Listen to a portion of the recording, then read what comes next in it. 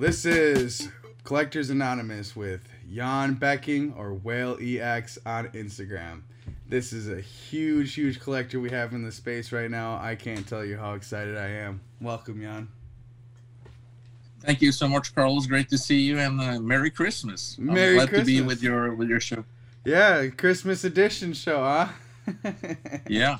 Yeah, it's been a crazy space. I'm really excited to have you on the show to talk about your collection and how long you've been collecting and in the space. I've seen some pretty incredible receipts from purchases of yours back in the day. I think that's really something you don't see very often. So, tell us about yourself. Yeah, I'm a Norwegian. I've been collecting since 2008. So 12 years on. Yep. I collect English and Japanese, mainly sealed products and raw cards. That's my main goals. I also collect slabs, graded cards, but I don't. That's not my priority, so to speak. Yeah. It's boxes. I think that's why we get along very well. Is because we're both kind of have like the same taste in Pokemon for sure. Yeah. You're kind of into steel as well, right? So boxes and stuff like that. Yeah. I like a lot of sealed products. I don't even have that much set up right now. When I went to LA, I took a lot down to like bring out there and show off and stuff. But yeah, I'm a huge sealed collector too. But your sealed collection is, a lot of people actually talk about. I don't know if you know about that, but you are the subject of a lot of praise in a lot of people's circles. They're like, oh fuck, I wish I had a box collection like Jan does, and it's pretty impressive. You have one of every single box, right? Almost. Not really? All, I thought you did. Almost all. Yeah, I still miss. I'd still miss a few, but I have almost all. Yeah, and not all variants though. Yep, that's true. I mean, but just getting to that point, I think we're not worried about variants. that's impressive by itself. So you're just looking at it at that point, and you're able to really show people like the generations of Pokemon and the way that they made boxes through your videos on Instagram, which have become, I don't know, super popular in my eyes. But I don't know if you see the same thing. A lot of people, they talk about your videos, especially the one where you kind of have all the boxes lined up around your kitchen table, and it's like a wall and it's like a little fortress. Yeah. Oh my goodness, that video alone is like, I cannot believe it. Like all generations from base to like now, and I think that's really special because like I see a lot of people, they only collect like vintage or they only collect semi-modern or modern product. You collect from every single era, and I think that's cool. Every era.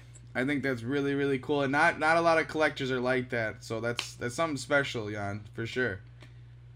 So we had a great fun filming that video back in Easter time, I think it was. That was great fun with the kids and everything. We did many versions. So I've been pushing it a bit on my channel on Instagram. So I'm trying to hold off a little bit, but I'm quite proud of that. By the way, I did a Christmas tree video yesterday, I think it was. That was quite cool as well. So you're right. I'm a completionist. So if you don't count all the variants, you can say I have all the boxes. Yep. I collect all. I'm a collector by heart. So I'm into this for just collecting. I never sell anything. Yeah, you don't. I'm just a buyer. So yeah. Am I happy with these price spikes? Well, no. It makes it difficult to buy more stuff, right? Yeah. But I bet it makes it easier to trade because you've made some pretty impressive trades during this climate that I think have propelled you a lot further into your personal goals, which I think is really nice. Especially one example I think is the EX Dragon box you did pretty well on, and you traded it or you sold it. No, you traded it, I think.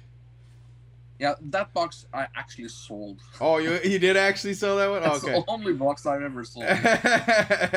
But, I mean, you took that and you immediately reinvested it into something else, and then all of a sudden you're popping out with, like, I don't know, 100, 200 shiny V boxes. I was like, come on, dude. Really, Yeah.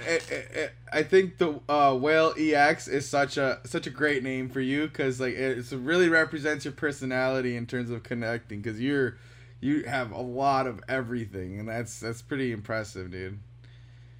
Yeah, I have quite a lot actually. So, you know, as I say, my main passion is collecting the raw cards and completing the binders, completing the sets. Yep.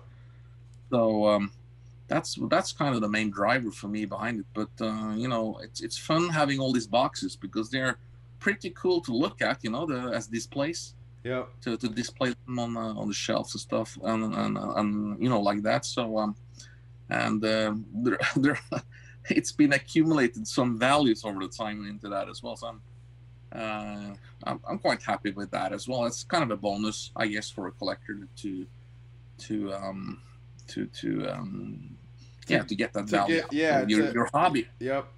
I agree. I think that that helps a lot of people, you know, stay in the hobby and keep propelling forward with their goals and what they're trying to do. And I think you're a great example of, you know, what a collector should be and what a collector can be. Like, I mean, you're I don't mean to like say that you're much older, but you are older than us, and so you have like a much better perspective of collecting, I think, because you've had so many more years on us of being able to do that. And I mean, it goes to show, because not only do you have some of these products you've bought from 2012 when you were paying $120 a box for a fucking Hole in Phantoms EX booster box, and that's crazy. You have the receipt. That's crazy. That's fucking crazy, dude. A Legendary Collections box, $100. Like, that is mind blowing. That's awesome. Mind blowing. Yeah, I think that's. I think I bought 2 Deoxys boxes for 150 or something each. That box has been. But you're right. I've been a collector since you know, I'm born in the late '60s, so when I grew up in the '70s and the '80s, collecting was kind of a bigger thing. That was before we got computers and video games and all of that. So we collected comic books, stamps, and coins and stickers, and you name it. So my collecting gene was kind of it started there basically. So I've been collecting stuff all my life. You know, LPs. You know, I'm not sure if your generation know what an LP is. I know what an LP is. Yeah, laser discs. You know. Yeah. We collected everything. So for me to do you have any crazy LPs that you've kept not too from many. When you were a kid? I got some Pink Floyd stuff and some U2, and I have almost a complete 7-inch collection by U2, which I'm quite proud of. I was a big U2 fan back. Yeah, that's cool. And David Bowie, I have a huge David Bowie collection. I think I have all these LPs. David Bowie, my wife's a huge fan of. She owns a Labyrinth script signed by David Bowie, and like Jim Henson and Jennifer Connelly and all that. Yeah, it's pretty crazy, I think, to have like those artists. You're in Norway, so like you're to be right there when it was actually happening. You know, we're all American citizens, didn't really get exposed to that. I mean, I didn't get exposed to it at all, no matter where I was born. But you get what I'm saying. You grew up right there, and you were able to like see a lot of these bands. So I think it's really cool to have that personal collection or connection to your collection. In terms of, hey, I went to that concert, I saw that song get live played. You know, that's fucking crazy. Yes. Yeah, I saw a few of those bands. And like the gold, I think. Well, I always say like the golden era of music was like the 70s and 80s, like 60s, 70s, and 80s, and like that was like the best time all over the world for music. And you know, there's not to say that music's bad today. That's just like for me being, you know, a person who grew up with my parents and grandparents. That's what they listened to, and it was, oh man, I'm in love with it. It's a beautiful time. So to be able to say that you actually went to those concerts, that's pretty incredible, bro. Yeah, I know. It's I think 70s maybe is my favorite era, to be honest. Yeah. So So anyway, collecting has been a big thing for me. About since I was a child, and then we got married. I got married. I started working. I got kids. You Mm-hmm. get occupied with other things. Then I was also, I was in a big community back in the late '80s. Commodore 64. The early computers. Yep, yep. We had groups. We call them cracking groups. We broke the codes and we copied the games kind of illegally, and we swapped games and stuff like that. So there was a huge community all over the world swapping these games, and you put intros on the games with scroll bars, and you had logos and everything. So it was Yeah, a huge yeah. community, and we had so much fun. I've been missing that type of feeling. So getting back to now the last few years into the global Pokemon community has been great for me. It's just it resembles me of that spirit we had back in the late '80s, early '90s. So Right. it's a great. The Pokemon community is a great community, I think, with Yeah, lots I of agree. different mindsets and different people, and Yep. you meet all sorts of people all around the world. So I have so much fun. I think I Pokemon was represents a really good of diverse types of collectors. Like there's only so many types of coins you can collect, or there's so many types of stamps you can collect, but you can be uh, any number of possibility type of collector for Pokemon. You can be a misprint collector, you can be a miscut collector, you can be sealed, you can be raw, you can be like factory defect cards, you can be master sets, you can be completed sets, you can do only promo sets, you can do PSA ones, like that. And there's people who collect only certain things in like Pokemon, and it's so wide, and I like the range and the spectrum of collectors in Pokemon. It's really interesting because like there's not a lot of like music collectors or like sports collectors. They like side memorabilia or sports cards, and there's not really like a lot of different types of only collectors. I think I'm sure there is, but I just see it a lot more in Pokemon than I do in other places, Yeah. for sure.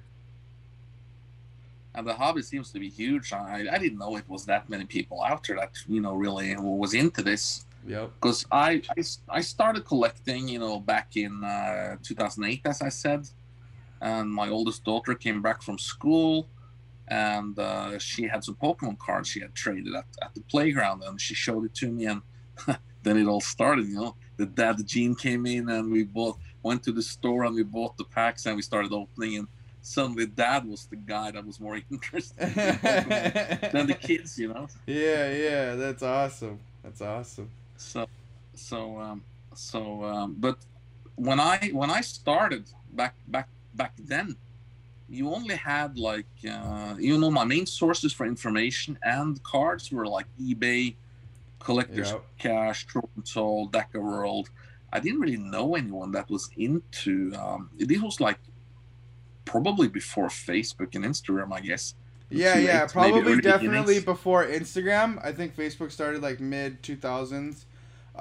But yeah, I'm sure there wasn't much of a community or online, community to be able to talk to constantly and like get information on.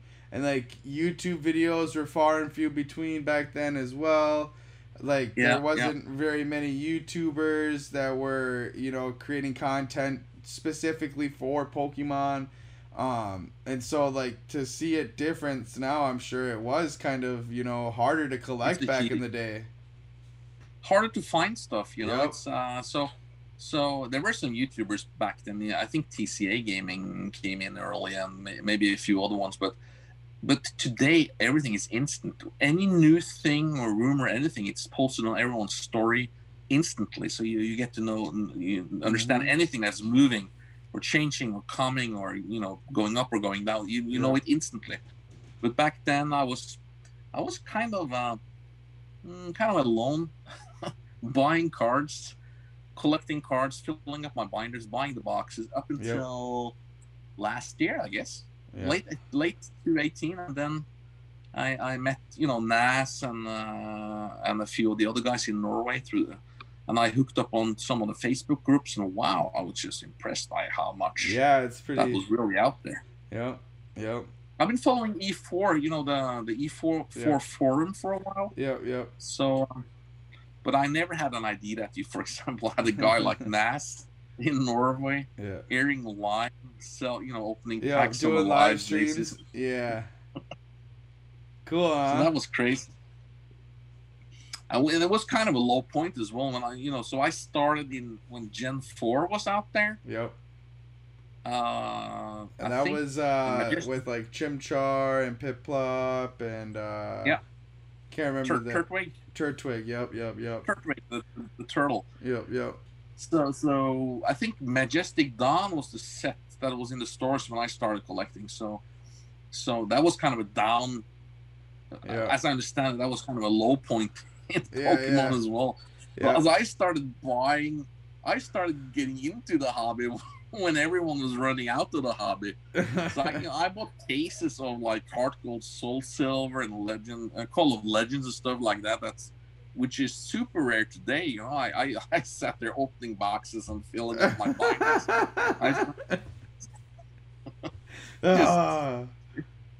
Just fun to think about. Yeah, right. Have you did you go? I know over in Europe there's a big like community for like tournament playing and like stuff like that. So there's kind of like at least in here in America it is that way too. But I know a lot of people over in Europe that they've been competitors since 2003 in Europe as a kid, and then went on from juniors to masters and stuff like that. Did you go to any like competitions or prizes like that? No, we did. We never really played. I tried to get the kids to understand the game, but I have 3 girls, so they were not really that interested into that. Yeah. The logics of that game, So, but we went to a release party of Stormfront, and we played actually there. Mm-hmm. My oldest daughter and myself in 2008, and I think we also went to one of the Norwegian tournaments back in the day in 2009, I think it was, but that was about it. We never really played the game. We've just been collecting the cards. Yeah, I played a little bit on the on the PC. Nintendo has an electronic version of the game that you can play. Yep. So I played that a little bit, but it's for me it's more the physical cards, the artworks, sorting cards, opening packs, opening a case, breaking packs, that's the most fun part of it. Sorting the cards, getting some hits, and filling up the binder and completing a set. That's a great feeling, I think. Oh yeah. I agree. I had a tremendous time. I bought a case of just recently of the new Japanese set, Shiny V. Yep. And opened 20 boxes, and that was fun. Almost completed the set. And I bought the rest though from a guy here in Norway through it. Nice. He has some connections in Japan. Yeah, in Japanese, because it was the Ultra Shiny V, and then last year it was the Ultra Shiny GX, and they have like a lot of different variants of the card. It's not just a reverse holo; it's like a cracked ice holo and a regular non-holo. So like actually completing the master set is like really hard. That's why like my sets that are completed are old sets with less variants in them, and they're definitely a lot easier to complete because there's no reverse holos. Like all of WotC pretty much. Because I have like a complete set of first edition Genesis, I have a complete set of Neo Destiny, and a complete set of Neo Revelation, and so that's a lot easier and a lot, of a funner goal trying to accomplish. Like, once you get into, like, late WotC and then the rest of the TCG, holy fuck, is it hard to complete a set. Like, just completing a set, not only that, but then having a master set with all the promos and all the holos and non-holo. Yeah, oh my gosh, man. Like, you're just... Yeah, I'm still working on, those monster sets from E-Series, Skyridge, Aquapolis, and... Expedition in English. Those are damn hard to complete. I have a complete Japanese Expedition. Oh, cool! That's a great set. That's a great set. But like English, oh my god! I tried to complete it, English, and you get all the reverses as well. Oh my god, bro! I had so much from Expedition. I had like 30 PSA 10 reverse hollows. I had 10 hollow PSA 10s of Blastoise. And then the Dragonite, the Pichu, the Raichu, the Ampharos. I had the Ampharos PSA 10 hollow. That one I sold for like way too cheap apparently. It's a way expensive card nowadays. It's only a pop 16 or something. It's very, very low pop for Ampharos on that one. Yeah. But that's what I like to collect the Japanese sets because you get so much less bulk. You know, I actually lived in Tokyo. I was an expat in Tokyo for 2 years. Yeah, back in 2000 till 2002. Crazy. I had no clue about Pokemon, but I was quite big back then in those days. Yeah.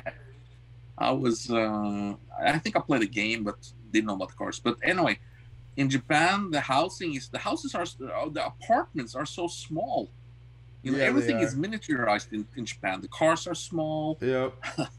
The TVs are small. Everything is small. And because of the apartments, they're like 20, 30 square meters. Yeah. They dream about 50, you know. in the US, a bathroom is 50 square meters. Yeah, right. So they cannot store all that bulk. Yeah, that's true. That's true. That's very true. Yeah, and in Japanese, there's not any reverse hollows until like the newer sets. Hollows. You don't need to open. Yep, you don't have to worry. Packs to complete. Yeah, dude, like, and just to look at like the mathematics on reverse hollows, like some of these cards, like they should be worth 10 times what they are compared to what the hollow version or the non-hollow version is from that set, because the chances of pulling that is like it's like 1 in 100 or more. You opening up a pack, you have a 1 in 4 chance of pulling a hollow, and then you have like usually a 1 in 10 to 1 in 30 chance of pulling the specific hollow you want. But to pull the specific reverse hollow you want, it's a 1 in 100 minimum. Those are so underrated. And you're right. When I opened cases back in the Platinum, Heart Gold, Soul Silver era, when you broke a case, you could sit there when you had all the hits, multiples of the hits, but there were always holes in the reverse hollow slots. Yep. Some reverse hollows that you didn't get from a case. So they are quite much rarer than you actually think of. Yep. At least they used to be. Yeah, and, I agree. I agree, 100%. I'm not sure why they're not that popular with that. They're probably hard to grade, I guess, because of they easily get scratches.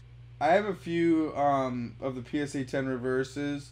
I prefer them in the EX era. They're the fucking best. I don't give a shit what anybody says because with the stamp, with the stamp and then the gold lettering for the rares. Like, can you imagine a better card? I can't. Like, that's just perfect to have your letters, the name of your Pokemon in gold. Like, you're at the tippy top in my opinion, and I've always been blown away. So like the reverse hollow rares, they really did a great job with those by making them the golden letters and then the reverse stamp on them. For the ones that did have the reverse stamp, I think it was really well done.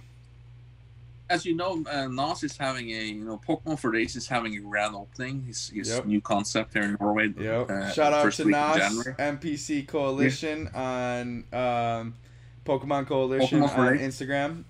He's doing a really big event right now. When you see this, it might have ended, so who cares, But he's doing a really big event for a Pokemon artist named Midori Harada. She's been drawing for Pokemon for like the last 15 years, or no, longer than that, like 16, 17 years. She started back in... I think I saw the earliest card she drew was back in E-Series, I think. It was an E-Series. Expedition. Okay, so that's 2003. So she's been in 2002 to 2003. Okay, yeah. So she's been in the game for a long time. So she's a relatively older artist, and she's extremely talented. My brother, our brother Nas, he's actually hosting an event in Norway. He's hosting her for the grand party of his new store, or the grand opening of his new store, and I cannot give enough praise to that man, dude. Like, that's amazing to be able to get one of the biggest artists for Pokemon, like Midori Harada. I don't know if you guys know, but she did Mysterious Mountains in Japanese, And like if you know the artwork from the pack and the box, like that's one of the craziest scenes ever. I don't care what anybody says. Like that is one of my favorite scenes, and I've said this a million times that in the Japanese art that they actually produce for the boxes and the packs is bar none compared to English. Like there's nothing comparable. Like in Japanese, it is so much better. There's so much more thought and put into it, and they actually give it to a specific artist to like take it over and do it all, and that's it. You know. Yeah, I know. For sure. And speaking about EX and stamped cards, so when I looked through all her cards that she's designed and drawn, I am, I have the VIP ticket on the Wednesday, the last day, so I might get a few cards signed. Yeah. So I've chosen from Dragon Frontiers. There's a melodic Delta species, a red one. Yeah. With the stamp, I have both the holo and the reverse holo. So. Yeah. So those are my two favorites to get signed, as well as I have a Yanma. The Shining cards from Platinum, the Secret Rare. The Secret Rares, yep. There's a Yanma there. It's SH9 or something. Yeah. So those are my three cards to hopefully get signed. I know, it's not a Pokemon signing, so good luck, we're gonna... it's more of like for her as an artist, and so we're trying to he's trying to put forth her art as she makes it, and it just so happens she's one of the biggest Pokemon artists in the world, and it's crazy. She's not that far from you guys. She lives in Norway, or not Norway. She lives in Germany. So it was just she lives in Germany. Yeah, it was just a quick little plane ride over there. So that's nice. But also, I will get in the package I bought. I will also get a drawing from her. So yep. I ordered a drawing as well. If I can choose myself or yeah, I think So that would look cool. She's really talented, dude. She's really talented. She does the watercolors like Mitsuhiro Arita's been doing. He's been doing a lot of the watercolors, and so it's really interesting to see the different styles, and just they're both Pokemon artists, both doing watercolor arts, but then. It's two completely different styles, and I think that's really cool. Oh yeah, for sure. Even though they have similar backgrounds. Yeah. I saw some of her drawings, and they're just great. The Star Wars girl. Yep. Princess. Oh man, I'm not the biggest Star Wars buff, so I don't want to get it wrong.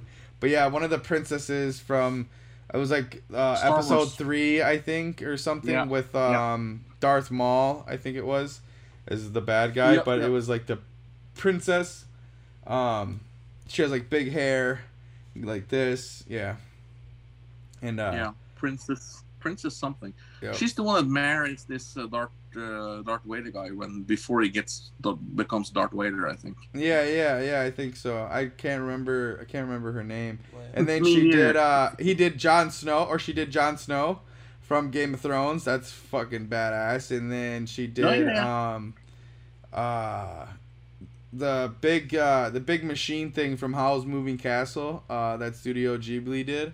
And it was really, really crazy to see like the watercolor, man, like how detailed they can get that in combination with like markers and black liners, because like you look at it in the beginning and it doesn't look complex, and it doesn't look like it's gonna be this crazy intricate piece, but then when she's done, there's a lot of layers to it. And same with Arita. That's why I enjoy his YouTube videos. If anybody ever watches it on YouTube, they're really, really amazing, and they really teach you a lot about watercolors and how to like use them as like a way of painting that's not very used often, I think, nowadays, and I think it's really cool.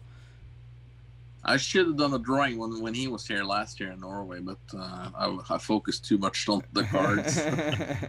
Yeah, Nas but he did drawings I saw some people that bought them, and they were just great. Some of those drawings. Oh yeah, and like some of the stuff he can do some stuff like just like on a train ride, and like like a nice little paper, but it's detailed and it looks really, really well done. Looks like it took more time, than his little 30-minute train ride that it took, Yeah. Yeah, it's definitely. But speaking about, you mentioned Japanese boxes. What's, I'm a little bit what saddens me a little bit is when on my channel on Instagram, when I get some new Japanese boxes, that's, every Japanese box looks great. It's every brand new box, even from Sword and Shield, they just look damn great. Yeah, they do. But when I post pictures of them, I get it's very little interest in it. Yep. So if I have in Infinity Zone or Legendary Heartbeat, or if I post a stack of those boxes with a picture of the cover and stuff like that, I get 25% of the likes I usually get. Yep. And then I just dump in a Scarage picture, I get instantly 500 likes. Yeah, I know. It's the famous. If you drop this, yeah, and it's because people can read it. People want to watch it. Well, yeah, I agree there, but I think a lot of the difference is like a lot of people can easily identify what that is. You know what I'm saying? When it's in English, and that's our main market is English-speaking people, or at least within the first or second language. You know what I'm saying? Most people don't have Japanese in any part of their language palette, so it's interesting to see that the reach on that stuff is like way less than it is in English. And I agree 100% because I've noticed that too with my posts. I post like a Japanese base bet box and it gets a fraction of what an English base bet box get, but it's because it's just so easily recognizable. Most people haven't seen like it's like sharing something that's very easily recognizable. Everybody's gonna like a picture of Beyonce because everybody knows the picture of Beyonce, right? But if you post and also like a slime monster, Yeah, and also the Japanese boxes, they don't always have the Pokemon logo on it. They have a different logo. Yep. In Japan, the red logo with the Japanese letters. So I'm not sure if everyone sees that it's Pokemon stuff basically. Yep. And also, compared to the I think since maybe Diamond Pearl era, or after Black and White, so to speak, X and Y, Sun and Moon, and Sword and Shield in English, those boxes have been so boring. Mm-hmm. If you know what I mean, to look at the booster boxes. I don't like the design in English. Like a lot, there's very few boxes in English that even are good in my opinion. I feel like they just they had like the English branch take some pictures that are from the set and then compile them together to put it onto the box. You know what I'm saying? There you go. Let's see an example.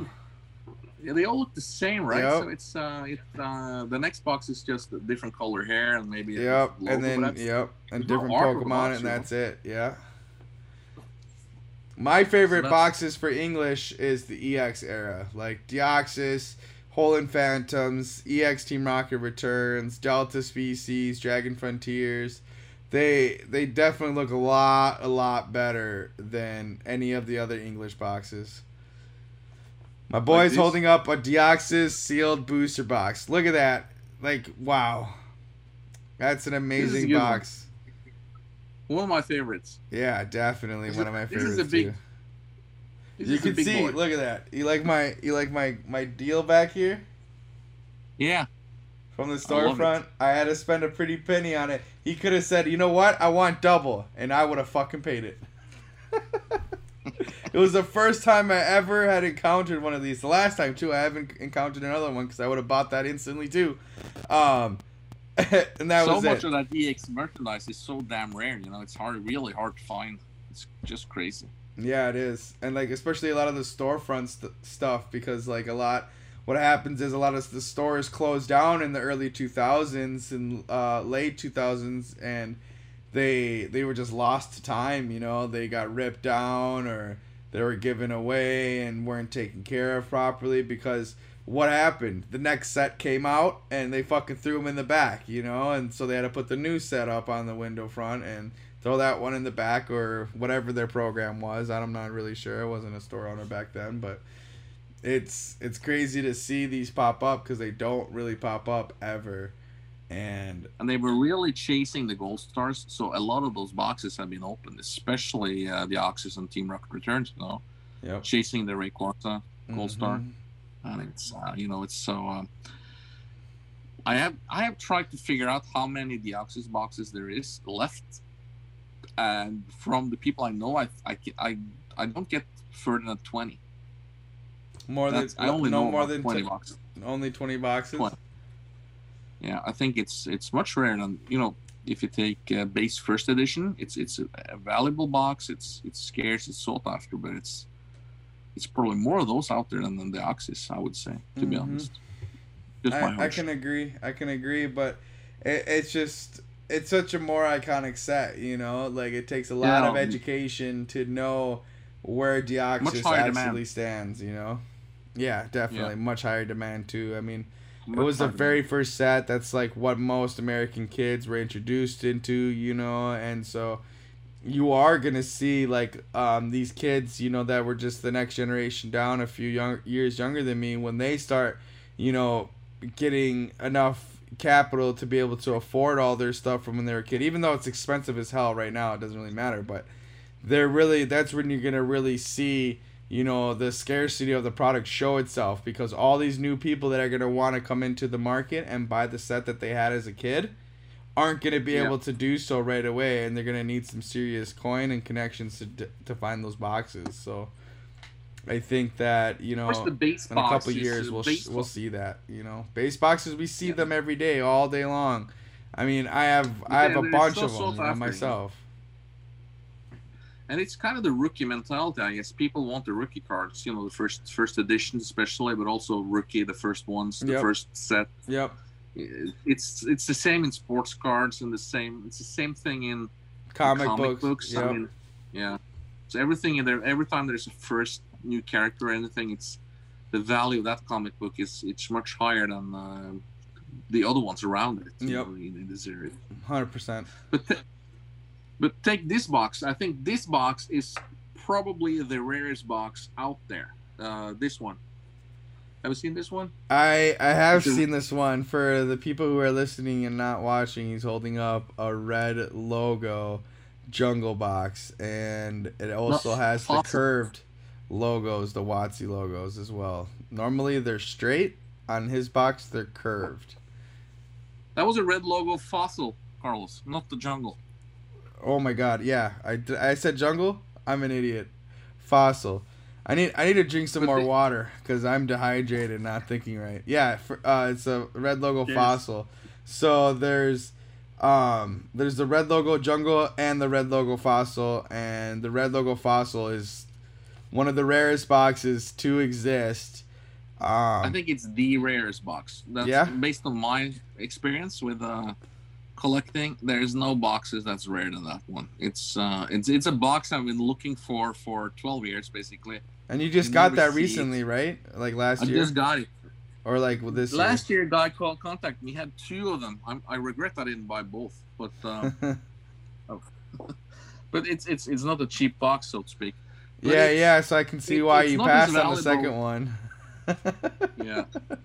Even back then, it wasn't a cheap box, like back then people were flinching trying to look at that box. So like even in today's market, like it's not that much crazier to imagine because back then it was already a fucking pretty expensive box to be trying to buy.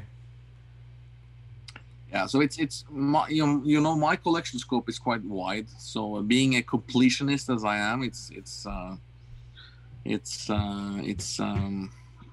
takes time to collect all of these. And there's a lot of variants, but I mean, you've got one of every box at least, so like it doesn't matter all these other variants. You can, wave your flag proud. I get that your own OCD is going to want, drive you to purchase whatever. But let me be the one that tells you that you fucking made it, cuz you made it. You're at the tippy top. Yeah, you're right. I don't really focus too much on seal boxes right now. I'm more into to completing the sets. Yep. And trying to fill up the holes in my binders. Yep. So there are quite a few holes. The thing with Pokemon collecting is your focus. The fear of missing out makes sure that your focus changes every hour. Yeah. So you're really into something, and then you're into something else, and then you move on to something else. You know, It's a and all vicious these sets cycle, are left man. behind with holes in them, so it takes time. You know, Yeah. it's a time-consuming hobby for sure. Do you collect cards sets as well, Yeah, Carlos? yeah. I told you I have the first edition Genesis set, and then the Neo Revelation and Neo Destiny set as well. I like Yeah. a lot of I try to collect them in PSA 10s as well, but I mean it's Yeah. really really hard, and like the years that I've been in this hobby, I've now come to realize it's a losing battle. Like it's really really really hard to complete an entire set. Like that's why I see a lot of people just collecting the holo set in PSA 10 and then just fucking cutting it there. You're Yeah. good to go, you That makes know. sense. But for me, being kind of like you, I'm gonna want every single card in that set. PSA 10, fucking boom, let's go. And I really learned, I really learned that that's how hard it is. After I started collecting Topps Chrome and PSA 10, and so I wanted the entire set, and I mean every variant too, not just the Chrome. I wanted Yeah, the Spectra, I Spectra. wanted Sparkle and Techno in PSA 10, and like I That's have, virtually impossible. it's virtually impossible. Yeah.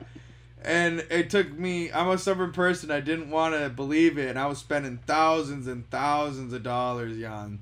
Because right when it got popular, it got really popular. And then all of a sudden, the sealed product you couldn't find anymore. It's 10 times what it was. And this is last year. This isn't even this year. How much is the Topps Chrome box these days? How much is it? Like 15,000 for Series 1 and like 30,000 for fucking Series 2. Yeah, for Series 2. 30K, wow. And it's not many packs in that box either. It's 30 packs. That's crazy. Yeah. That's it.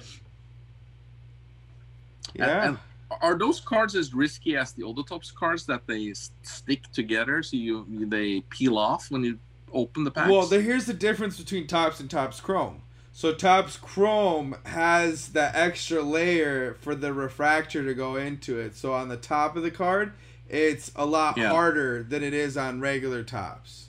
So only the backside on Topps Chrome is like the side that can get damaged pretty easily, because it's that soft cardboard like regular Topps is. Okay.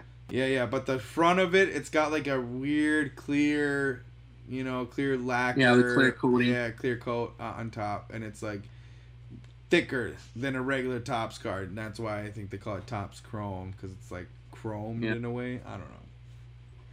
I collect baseball cards. You have Topps Chrome in baseball as well, so I know the cards. But I never collected Pokemon Topps cards, really. So I'm not really too much into those, to be honest. But they look great. Yeah, they do. I agree. I think it's a little bit more of a niche thing. You kind of have to really, really like Pokemon to like the Topps. And I remember even as a kid, it was like the I don't know, like the knockoff Pokemon pack, like my mom was like, oh, I'll buy you that, it's $2, versus this fucking $5 pack. And I'm like, nah, fuck the that. I want was like $5. No, the regular Pokemon cards were $5, so it was cheaper to get the Chrome shit and or the regular Topps. So my parents or my mom and other adults were always like, let me buy you the cheaper ones. Fuck that, I want the good Pokemon cards. And I still think that that's kind of how people feel about it a little bit, But I love it personally, and I was really up to the challenge back then, but now I've really got my ass kicked. I have the big three in regular Chrome, PSA 10, in Spectra Chrome and PSA 10, and then I only have the Blastoise and Venusaur in PSA 10 Sparkle, but I don't have any of them in Techno. So like, Techno is the most rare one. Yeah, that's the hardest one to pull. It's 2 Technos per box, and then 3 Sparkles per box, and 10 Spectras per box. So 15 out of the 30 packs are hits, in a sense. Wow. But I mean, like each series is half of the TCG in the beginning, first gen. So it was 75 cards here, 75 cards there, and you're looking at 4 fucking variants for each card. You know what I'm saying? You're looking at least, you know, what is that? 600 cards. Wow. Yeah, that's 600 cards. 600 so cards, like wow. So it's the 150 original, the Gen 1 card. Yeah, 151, so Pokemon, 604. Yeah. Yeah, the 151, yeah. Like, that's so, crazy. Yeah, so Topps is only Generation 1, right? Yeah. Topps Chrome is only Generation 1. Topps, regular Topps, goes on to the other sets. Yeah. They stopped making the Topps Chrome because it was too expensive to produce, and it wasn't selling, so... I'm not sure if even Topps was sold here in Europe. I've never seen it. It was funny. I got told by a shop owner that those Topps boxes is that it was Topps was upset that they were losing a lot of business and not getting, you know, kids into sports, that it was going to Pokemon. So what they would do is to keep the kids liking sitting in the sports card shops with their parents or their dads, Topps started producing the Pokemon packs, and they literally gave it for free to the sports card shops to sell or to give away for free, just to like try to hype up the product, you know, and get it going. But nope, it never went going. Cards, yeah, I'm into it a little bit. I'm into like the collecting part of it and like the history, and I think it's more interesting, you know, because you're not only like betting on what you're pulling out of the product, you're betting on whether that player is gonna fucking be good for the next 30 years. You know, no scandals, no torn ACLs, no baby mama drama. You know what I'm saying? Like, and there's a lot that takes a lot to ensure that. You know what I'm saying? Like that's a bit bigger of a gamble, but I like it. I think it's cool, you know, like how many people who collected like the original Michael Jordan cards or the original Mike Trout cards and were just collecting it because they liked it, you know what I'm saying? And he just so happened to never tear an ACL or to, you know, be involved in some steroid scandal, so now he's this big star.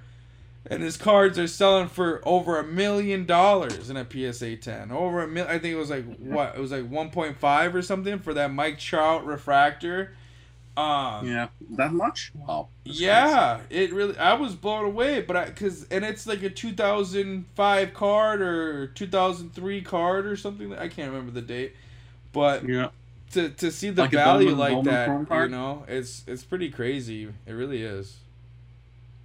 Yeah, because when you buy the Bowman, you know, the Bowman Chrome or the prospects or the yeah, I think it was a Bowman Chrome or something, to be honest. Yeah, you can buy tons of that stuff, and it's 10 years down the road it's worthless because most of those cards, players never became anything. Yep.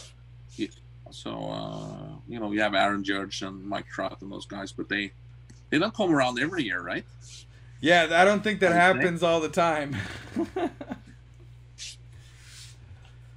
But I don't know. It's really cool to see, you know, a Norwegian collect sports, you know, and is baseball cards as well. Is baseball like big in Norway? Is that like a bigger sport or? I wouldn't call it big, but it's I like baseball. I always liked baseball since I was a kid, so I try and watch it. I'm a Yankees fan, and you know, I can't tell. I cannot tell, by the way. You can't tell. They were playing well lately, but they didn't win this year either. So it's I don't know. Yeah. But it's a great sport, I think. Was it hard? Was it hard to get like the programming over in Norway when you were a kid? No, you have the MLB app on Apple TV. No, so I'm saying when you were a kid. Oh, that was hard back then. It was hard. I wasn't really following the games back then, so it's something I started watching since 2015 to 16 maybe. Oh, okay, because it was more available in Norway. Yeah, it's been more available. Yeah, but we played baseball. When I was a kid, we played baseball. Oh, really? Where I live. So that's cool. So we played the game, or a variant of it. So right. more like softball where you pitch underhand. Right. But that's cool. That's really cool. Sorry, it's not a big sport in Norway, to be honest. So it's we are a winter country, skiing, snow. Yeah. Snow sports in the wintertime. Fast sports, football or soccer. Yeah. The most popular one, I guess. That's cool. Yeah, soccer's huge in Europe, so I wouldn't have doubted that, soccer would be big in Norway too. Is their team any good? Or do they have a team? Norway? Yeah.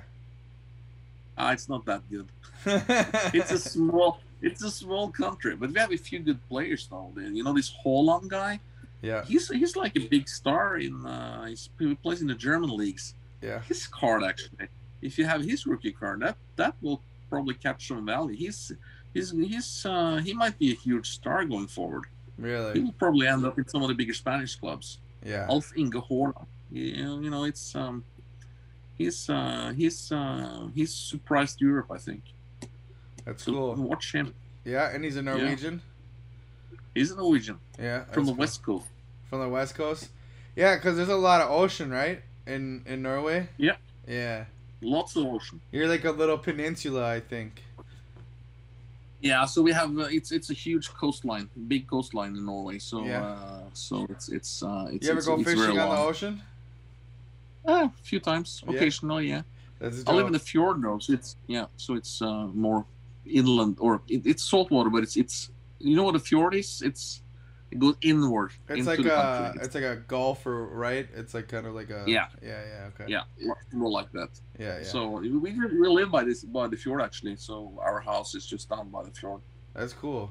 Yeah, I live in Minnesota in the United States, so there's like no ocean anywhere fucking near me. We have the Great Lakes, which is the largest freshwater lakes on the planet. But that's not salt water, and you're not getting, I went to Hawaii and Florida, and I've been fishing both times, and I really like fishing on the ocean more than like fishing on the lake, because it's way more exciting, and I think that there's a lot more going on, and like people don't quite understand, why these jobs are like some of the most dangerous jobs on the planet, like crab fishing or tuna fishing, or there's a few other types of like commercial fishing that happens there, and like it's really fucking dangerous. It really is, but it's exciting. It's pretty exciting, man. I think one of those guys at Discovery Channel, they have this crab fishing show with these crazy fishermen. One of the captains there, the big stars on that show, he's a Norwegian, actually. Really? That's cool. He's called Hans and something. Yeah. That's cool, man. I think any plans coming over to Europe? Bro, we had plans to come to Europe. We were supposed to be there for the Arita event, but Oh, you were? Yeah, it just didn't happen. But I mean, now we were, because it was supposed to happen in May. Oh yeah. And it got canceled. Yeah. So we were all supposed to be over in Europe or in Norway for that event, but it didn't happen because of COVID, which really, really bummed me out, because I was really happy to go.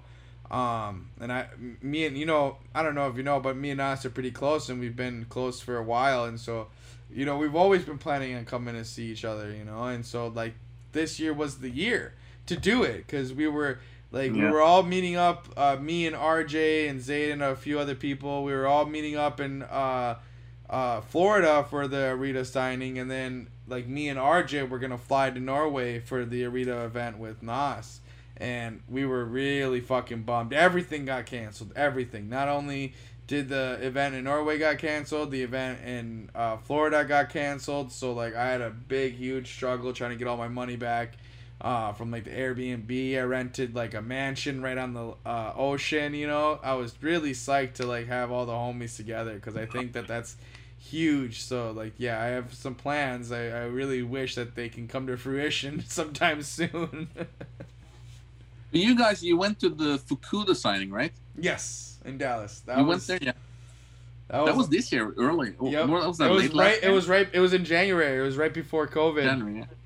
Well, I mean, like COVID was like just starting to get big, and then stuff was starting to close down. You know, but in January it was still pretty calm. You know, like people weren't immediately shutting everything down, but we knew that it was like, you know, starting to infect people. So we were careful when we went to Dallas, but there wasn't any regulation put into place yet. So it was a really fun signing, man.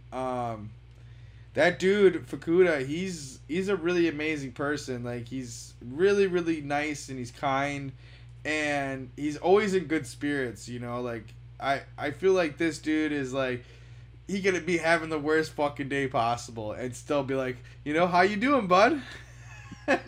And be all cheery. Yeah, and I think that's really cool to see in an artist, especially one of his caliber, because, you know, to me, he's considered Pokemon royalty to have created every single gold star in the TCG. Like, that, in my opinion, puts him in the royalty He's status. a top 5 artist. Yep, agreed, 100%. I think he's up there with Arita and Sugimori and Uedo. Yep. Which is and Kagemara, maybe Himeno. my favorite. Yeah. There's a definitely, like, I consider only a few to be Pokemon royalty, but it was really cool. When we went there, he had like a panel and he was like drawing the Rayquaza Gold Star for us in the panel, which was really cool. I was like asking him a lot. It was funny. Like, I asked him how he and Arita met, you know, and because for a while I found out that Arita was like his mentor, and Arita was the one who actually brought him into the Pokemon company and told Pokemon to give him a job doing art. And it was funny because they met in like some online chat room because they both drew like dirty cartoons, like lewd cartoons. No, they did.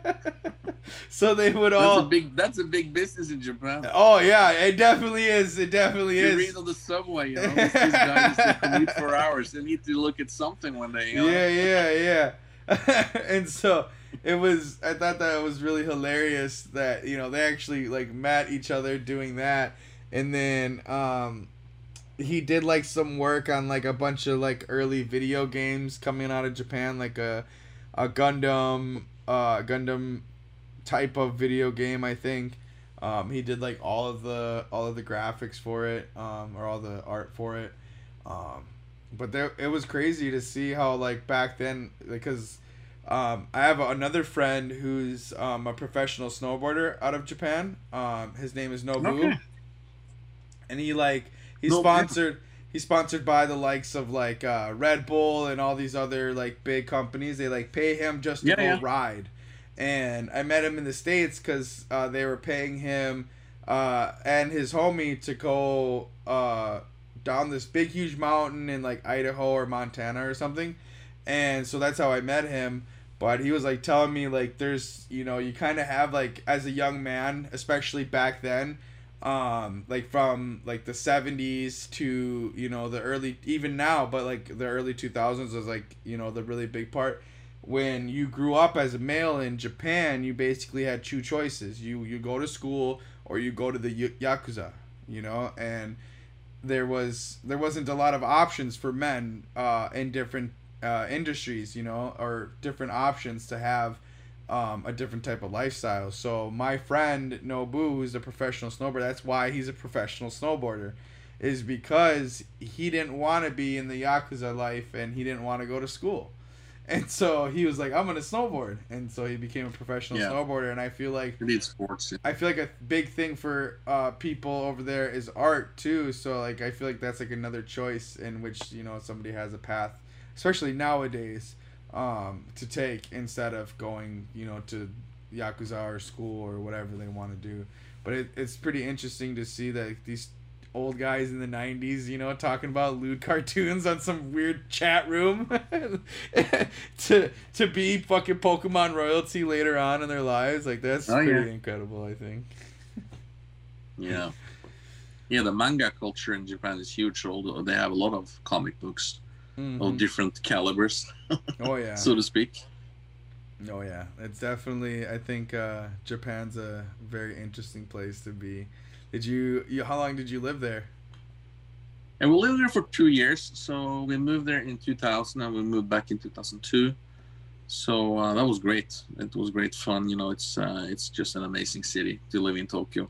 Yep. We didn't see much else of Japan. It's Tokyo is so huge, so large that you can just you don't ever have to leave, and explore. Huh? Yeah, you discover new things every day, and the food there is just crazy. Yeah, all the different restaurants and all. It's if you're a food lover, Tokyo is a great place to be. That's awesome. And speaking of Tokyo, I think maybe when this Corona shit lifts, the next big holiday for the families, I think I convinced them all to go to Tokyo. You're reading my mind. Shopping somewhere here. Here's a few $1,000. Go buy some clothes, and I'll run down to Akihabara, and the gaming town, Electric City, and troll through all the Pokemon stores. Here's 10,000 yen. I'm gonna take my million yen and go this way. I feel you totally. I could. You read my mind. I really, really want to go to Japan as well. I think it would be huge for me to get a lot of more perspective on like the Pokemon hobby, how it started, the roots, and like I want to go visit like the Pokemon Tower and like their headquarters and stuff, and like just like try to go up there and like talk and whatever. I know I'm not gonna get like an interview with anybody, but it would be cool just to like go see what can happen, because who knows, you might just walk by and like your energy and be like, you know what, fuck it, come on, let's go. And you can try some of that Wagyu. You were deep into Wagyu beef, right? Yeah, Wagyu beef. Yeah, I love Wagyu beef. I'm a huge. Yep, I could talk about that. Good point. Teppanyaki or whatever they call it. Yeah, yakiniku and I can't even remember the other one. I mean, it's I'm aiming to go there it's just a fun city to explore. Yeah, it's so many cool stores there. It's just crazy. Yeah, speaking on Wagyu, it's like, oh man, that would be cool to go there, because what's crazy is that there's a Wagyu bull in Japan that's like so sacred. Like, he's protected. His wang and his ball sack, they're protected by the government, okay? So the government, it's in a government facility. Royalty. Yeah, dude. And like, I would love to meet that guy. That bull is something special. Like, he's literally under lock and key, the government. That like the government, they like regulate Wagyu like super hard. So it's crazy to see like the most prized bull in Japan is actually like in a government facility, and not with some of the biggest farmers in the country. Yeah, some of the Wagyu stuff is the rare stuff they don't export. You only get it in Japan, right? Yeah, the highest classes of the beef. Well, a lot of them do export, but none of them. Nobody's allowed to export genetics. Not genetics. Nobody's allowed to export livestock. So you can't export a live Wagyu cow out of Japan. It just doesn't happen.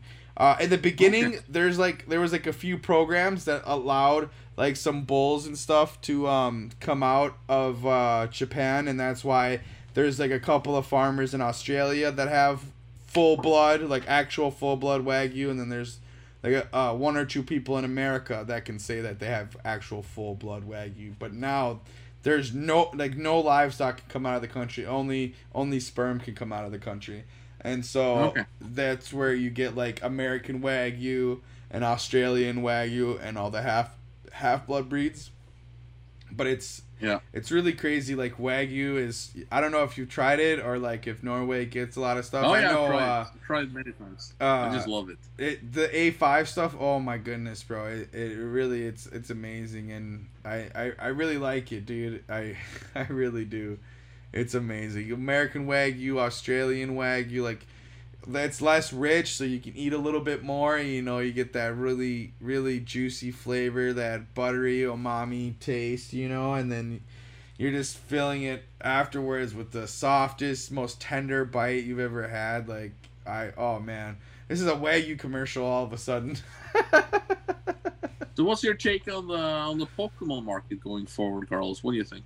The Pokemon Where are we heading? market. I think, time will tell. I don't know. I'm not a fortune teller, but I hope that it goes, well. Of course, who wouldn't? My collection, I'm not upset if, the market falls in half tomorrow. I'll put it to you that way. I don't have much into my collection. I was one of the lucky ones like you. Not as lucky as you, because you're paying fucking $100 for these boxes. I was paying $1,000, $2,000 for these boxes. But now that they're all 5 figures and above, it's really, really hard. And so even if the market falls in half, though, I'm not gonna really, be upset about it, because it's not about the money, but I wouldn't be losing any anyways, so it wouldn't hurt. Yeah. But I think for sure we are on the downturn right now, because some of the growth we saw early on in September, October was a bit unhealthy. I think because the market is not really regulated, there was too much shill bidding going on on many of these auctions. So some forces were fooling the market slightly, but that's just my humble opinion. I agree. I think that the market corrections were healthy, and I think that, just like any other market, to solidify itself in the investable qualities, it has to go up and down. It can't just go up and up and up and up and up and up and up. And there's a few things, that did that, the tulip bulb and a few other like small commodities that were just way over capitalized and way over I don't know how else to put it, but just way overpraised, and acted like it was the next thing, where you could buy buildings with the tulip bulbs, and that's pretty crazy. Yeah, the tulip crash of the 1600s. Yeah, and so like nobody ever wants to think of it that way, but I think it was healthy. I think it was good for the market correction to come back down. And anytime you see a market inflate like that, and you get every single person and their mama coming out of the woodworks to sell their product. You know what I'm saying? So all of a sudden, it got to that point where a lot of people said, this is my sellout point. And then, boom, you're seeing 100 PSA 9 base set Charizards in auction at the same fucking time on eBay. At the same time, it's like, have you guys ever, heard of market exchange? Because it's when you're doing that many at one time, where's the exclusivity, and so you see a lot of people automatically get scared and say, oh, this card I just spent $5,000 on and now it's $2,500. Well, that card that's $2,500 last year was only $500. So I don't think anybody should really be complaining in terms of that. Even where the market correction came in, it's still double what it was last year. Yeah. So why is anybody complaining? No, I agree, and also it's what it has shown me is that quality keeps value. So seal boxes haven't really seen. Maybe some have, but seal boxes in general, the real good ones, they are up. They're keeping strong. Yep. And but PSA 9s sets, unlimited sets. I mean, it's it makes sense to me that it comes down again. It's law of gravity. So it's the rare stuff keeps their value, and the not so rare stuff. Yep. And I mean, I'm still selling stuff at record pricing. I mean, they're PSA 10s, granted, and I think that that's the one grade in a sense that you're not gonna really see take a dip, just because you're supposed to have that kind of variety in terms of price, because a PSA 10 is supposed to be like a godly card, so of course the price of that card should be ungodly compared to the PSA 9. And yeah, for sure. So a lot of my PSA 10s that I've been selling at record pricing. Like, I'm setting the new record high, And that's pretty amazing to see in a climate where people are complaining about a bunch of PSA 9 Charizards going down back to half of what they were, you know? And to me, I just, you know, I don't see a lot of sympathy, you know, because these people, I think, are losing the fundamentals of what collecting Pokemon is, okay? It's not supposed to be about money. It's not supposed to be about a financial gain in any sense of the word.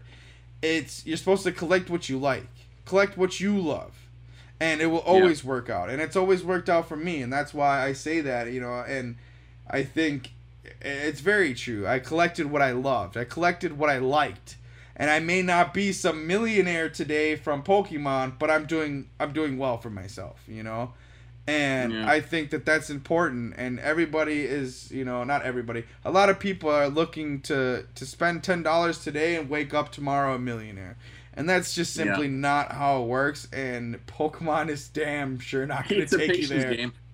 Yeah. It's a patience game. It's a patience game, yeah, for sure. And to where we are, you know, in terms of like the social media aspect and the PokeTuber aspect, and there's a lot of different ways that people can market themselves if they're worried about making money in this space. You know, I'm happy where I am. I don't need to make any more money, and that really shows itself when you see the kind of sales that I have. You know, and I firmly believe that when you stress out about something, you worry about something, then it doesn't happen for you.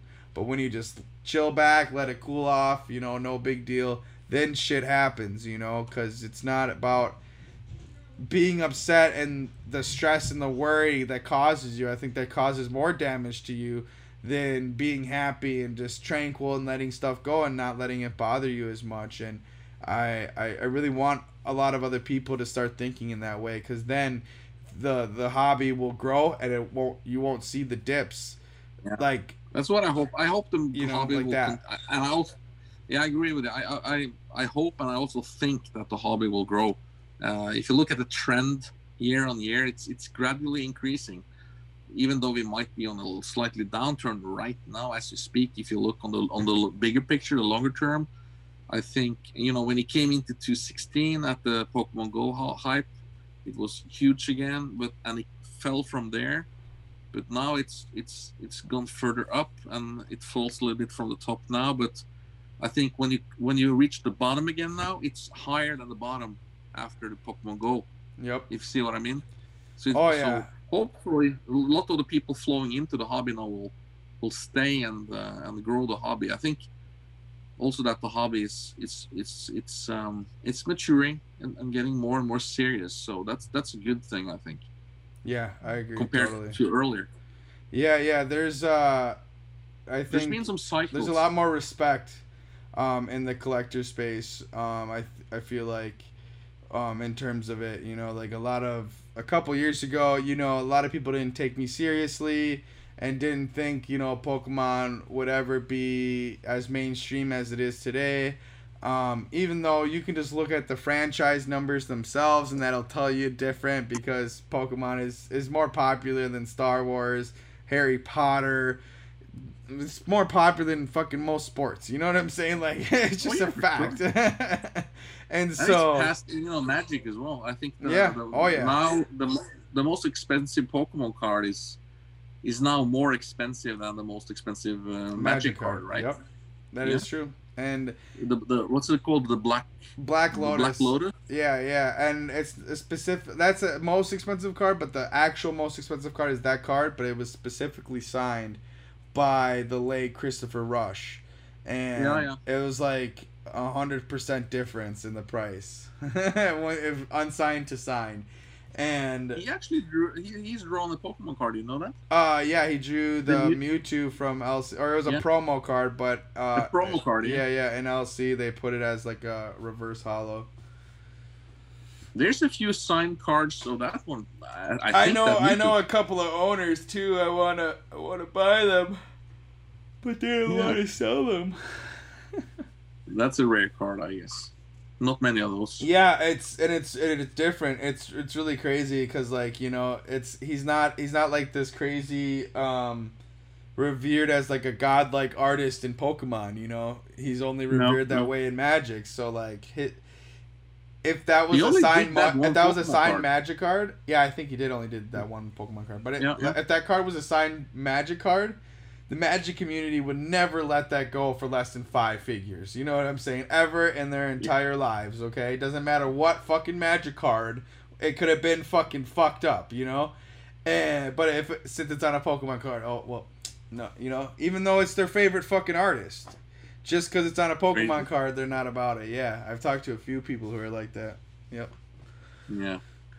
Well, soon I guess they will change their mind. Hopefully. I mean, like, right now, I've been collecting, this is my thing, it's signed stuff. That's my huge thing, is signed cards, signed memorabilia. I have, like, blisters, boxes, packs, cards, you know, different items, hats, plushies, you know. It's just I like signatures, and I think, you know, there's a lot of stuff, a lot of value in signatures. I think you have like a piece of that person in a sense, you know, and I think that's special. Yeah, it's, you know, look at a Mona Lisa. Would you buy the Mona Lisa without his signature right there? Probably not. You got that reverse holo from Legendary Collection. The Charizard 1010, right? Yep. Or have you sold it? No. You still have it? I still have it. I had a couple offers. That's a great card, by the way. Thank you. It's a pop 1. It's the only one in the world at a 10-10 ever. There's like 5 at a 9-10. And there's 0 at a 10-9. Mine's only 10-10. Yeah. I have a few cards that are like that. I think they're pretty special. A lot of people, you know, don't really, you know, see the value in the signed card, but I like it. I like it a lot. Like this one. This one's a beautiful one. Yeah, wow, that's a beauty. That's a great card. I know, I love the gold stars, man. I really do. I'm trying to find another one. Another signed card. I have so many slabs, bro. It's not even funny. I have like 3,000-4,000 slabs. Something like that. Wow. That's a lot. Well, I told you I was trying to collect. I have like 350, 400 Topps Chrome slabs. Like, yeah, just fucking Topps Chrome. Like, that's so much, dude. It's so much. And they're all like PSA 10s. Pretty much all of them. 95% of them, yeah. I guess those Chrome cards, they're really high quality when they're printed, so it's probably easier to get 10s, right? Or it depends. Maybe not. The Spectras and the Sparkles and the Technos are easier to get 10s on them, I believe, just because they were the last card in the pack. And usually they didn't like sit perfectly aligned in the pack, and that's where you get the presses and like those lines from, because like let's say the first 4 cards are shifted, right? Yeah. And that back card is whatever, and it's pressing up against the card that's above it, right? The card that's above it could be a non-Spectra or like just a regular Chrome Charizard. But because that has a line on it, it's a 7 at best. Yeah. Because it's like a press. It's really weird. I told you, it's like a soft cardboard. It's like almost spongy.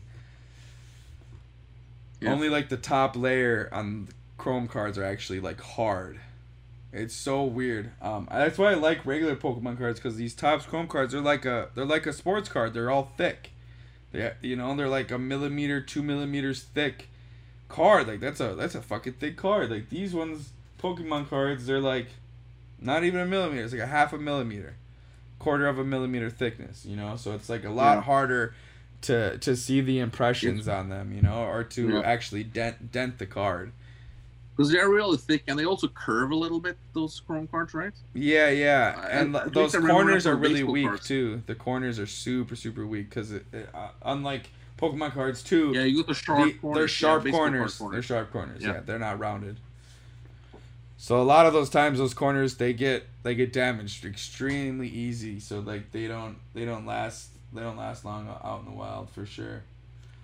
But yeah, dude, it's been really cool. I'm glad to see that, you know, a person who has it all in terms of sealed collections still out there buying like, you know, it's going out of style. That's a beautiful thing. A lot of people I know, they get to their goals, or they, you know, get in within range of it, and then they stop everything else, and it's, you know, they don't continue on and try to like make something else a new goal or still have fun with it. And I think that's pretty special, and probably keeps you young too, huh?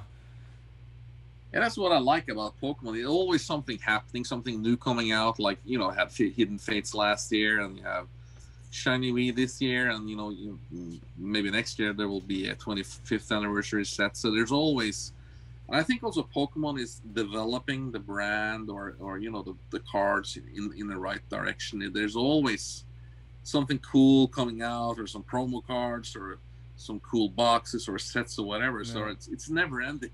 Yeah. It's virtually impossible to complete a complete collection. I really want Pokemon to start, you know, taking a little bit of plays from sports world and start doing numbered cards. What do you think? Yeah, that would be great. What do you think would happen? Like a 1 of 10 Charizard, or like a 1 of 1 Mewtwo or something, you know? Wouldn't that fucking be gnarly?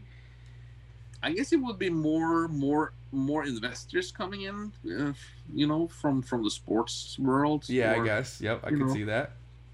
And, you know, it's the big thing in sports is, you know, is rookie cards, 101s, relics, you know, with and patches and stuff like that, and signed cards. So I'm not sure Nintendo want to go that route, because for them, I think the big thing is, it's a kid's game, right? Yeah, it's not like a collectible to them. They see it as a kid's thing. They don't really support the collectors, you know, by reprinting Hidden Fates and stuff like that. It's not collector friendly. No. You know, I bought a hell of a lot of Unbroken Bonds and Ultra Prism. Yeah. And I was so fucked, you know. It's you know, I bought it at lower prices, but it went up and it went down again because they reprinted. So there's a lot of reprint risk on the modern stuff. So I learned my lessons. But I know it would have been cool if you had 101s or numbered cards, stuff like that, to be honest. But I think it would be cool. But I'm not sure they would go that route. But they have slightly in Japan by, you know, with this at end of the year, the last 3 or 4 years, they have come out, you know, with Shiny V, and last year they had the tag team All Stars. Yep. And you had the Ultra Shiny set the year before. Yep, Ultra Shiny GX. Yeah, just a second, Carlos. No problem.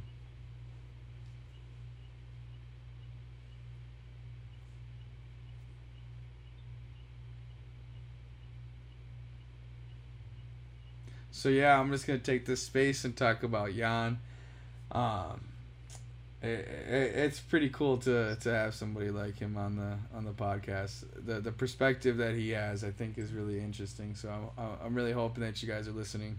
Oh, we got him back. Let's go.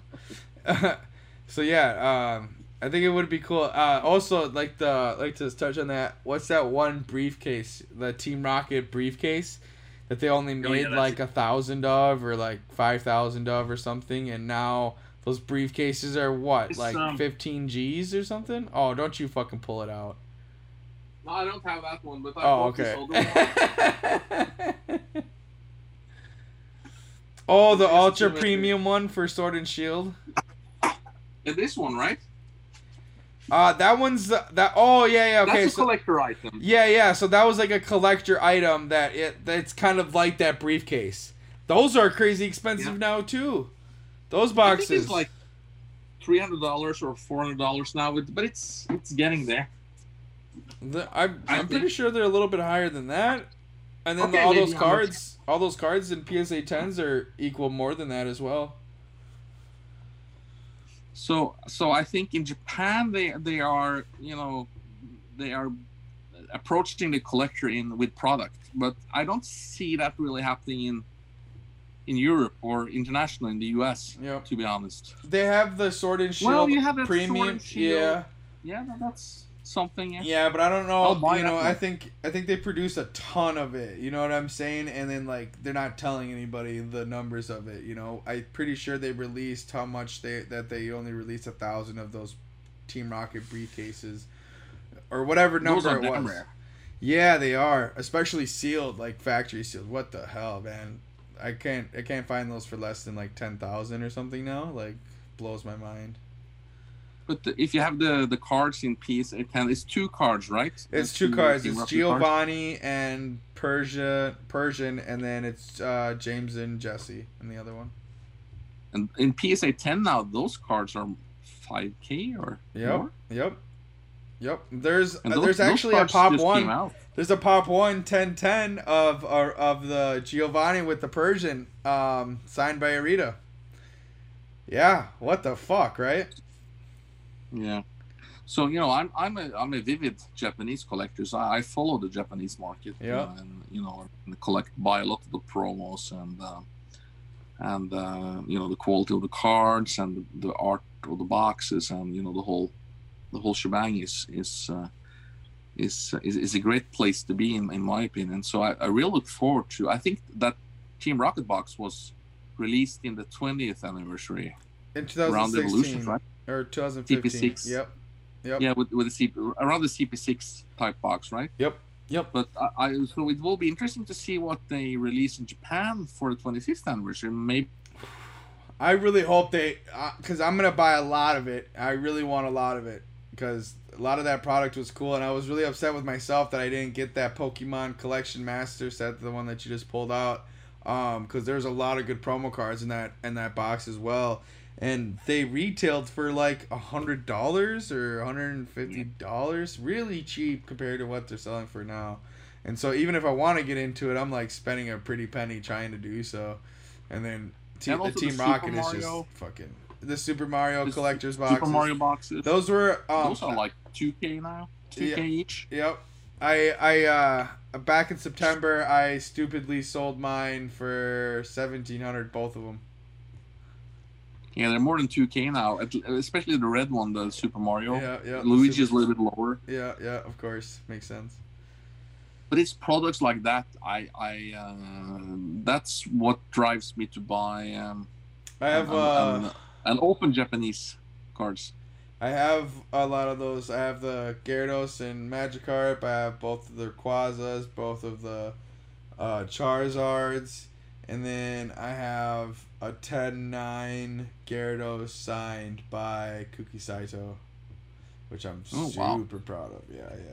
That's cool. That's awesome. I told you I have a lot of like signed shit, man. It's so weird. Like you could pull out some random card. I'd be like, oh, actually, I have that one signed. Yeah, that's crazy. I love signed cards. I would love to see some of your collection one day. It's definitely there's a lot to go through. I think that's definitely for another conversation though. We're killing the game right now, man. We're doing a great job. I really appreciate you coming on the show for sure. It's really dope. Yeah, it's been really fun to be honest. So thank you, man.